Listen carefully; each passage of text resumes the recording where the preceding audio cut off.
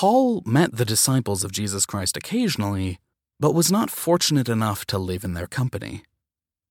When he later came into the picture after the departure of Jesus Christ, he made some severe changes to the religion to win over the Gentiles, non-Jewish people.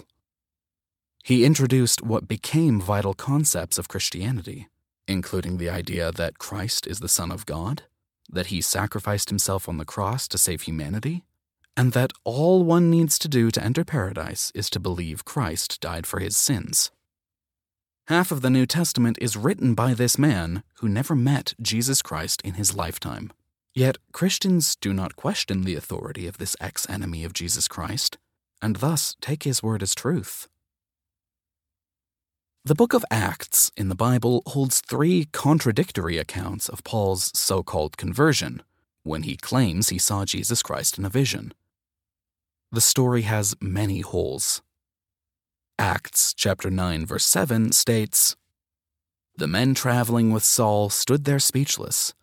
They heard the sound, but did not see anyone." This verse states that the men traveling with Saul stood speechless, for they heard the voice, but could not see.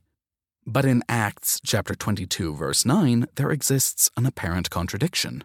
The verse states the men traveling with Paul saw the light, but did not hear the voice who spoke. And they that were with me saw indeed the light, and were afraid. But they heard not the voice of him that spake to me. Did these men that traveled with Paul see the light, or hear the voice? Why don't we have records of these witnesses to testify to this significant event? The answer is simple. This event never happened. The New Testament that is now in existence contains more writings of Paul than any other source.